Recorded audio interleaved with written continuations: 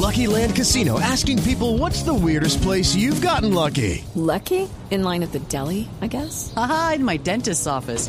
More than once, actually. Do I have to say? Yes, you do. In the car before my kids' PTA meeting. Really? Yes. Excuse me, what's the weirdest place you've gotten lucky? I never win and tell. Well, there you have it. You can get lucky anywhere, playing at LuckyLandSlots.com. Play for free right now. Are you feeling lucky? No purchase necessary. Void where prohibited by law. 18+. Terms and conditions apply. See website for details.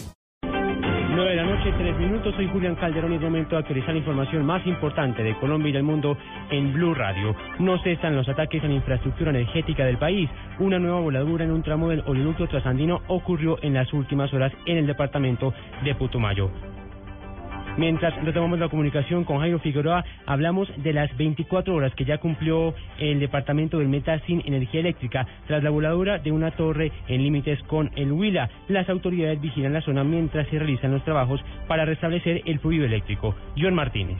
Cerca de 24 horas completa el departamento de Caquetá sin el servicio de energía eléctrica, luego que fuera destruida la Torre 98 por guerrilleros de las FARC y dejara a esta región del sur del país sin fluido eléctrico. Así nos lo da a conocer el ingeniero Gerardo Cadena, gerente de la electrificadora del Caquetá. Por parte de nosotros estamos en coger y revisar los materiales que creemos se vayan a necesitar para poder restablecer, poder levantar esta torre o este poste dañado y asimismo poder restablecer el servicio. A esta hora los hombres de la Fuerza Talla Júpiter realizan operaciones en contra del tercer frente de la guerrilla de las FARC en la cordillera central en Caquetá y los operarios reinician sus labores mañana viernes a las 6 de la mañana desde el departamento de Caquetá. John Martínez, Blue Radio. Gracias, John. Volvemos al Putumayo, donde, repetimos, una nueva voladura en un tramo del oleoducto Trasandino se reportó en las últimas horas. Jairo Figueroa.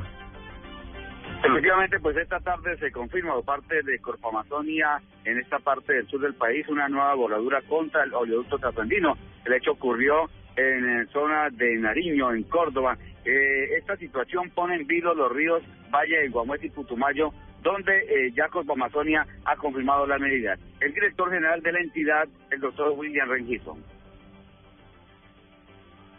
Jairo, ¿cómo está? Efectivamente, el sector nos acaba de confirmar que hoy, 4:30 de la tarde, se generó una voladura de un sector del oleoducto Trasandino, al parecer entre 30. Esta voladura se hace crudo, que hoy en este momento se encuentra un incendio en el sector, que llega a caer, va a caer al río Sucio, que luego el río Sucio desemboca en el río Guamués, y a su vez el río Guamués en Tres Bocanas, en Potosí, desemboca al río Putumayo, colocando en riesgo la comunidad de Potosí.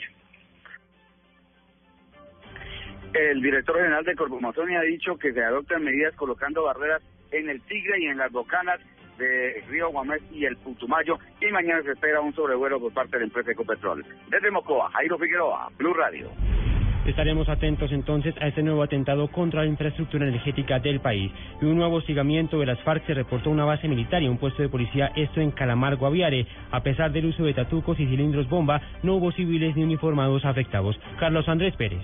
El general Emilio Torres, comandante de la 4ª División del Ejército, confirmó que hombres del Frente Primero de las FARC habrían lanzado cilindros bombas contra el batallón y puesto de policía de Calamar en el Guaviare.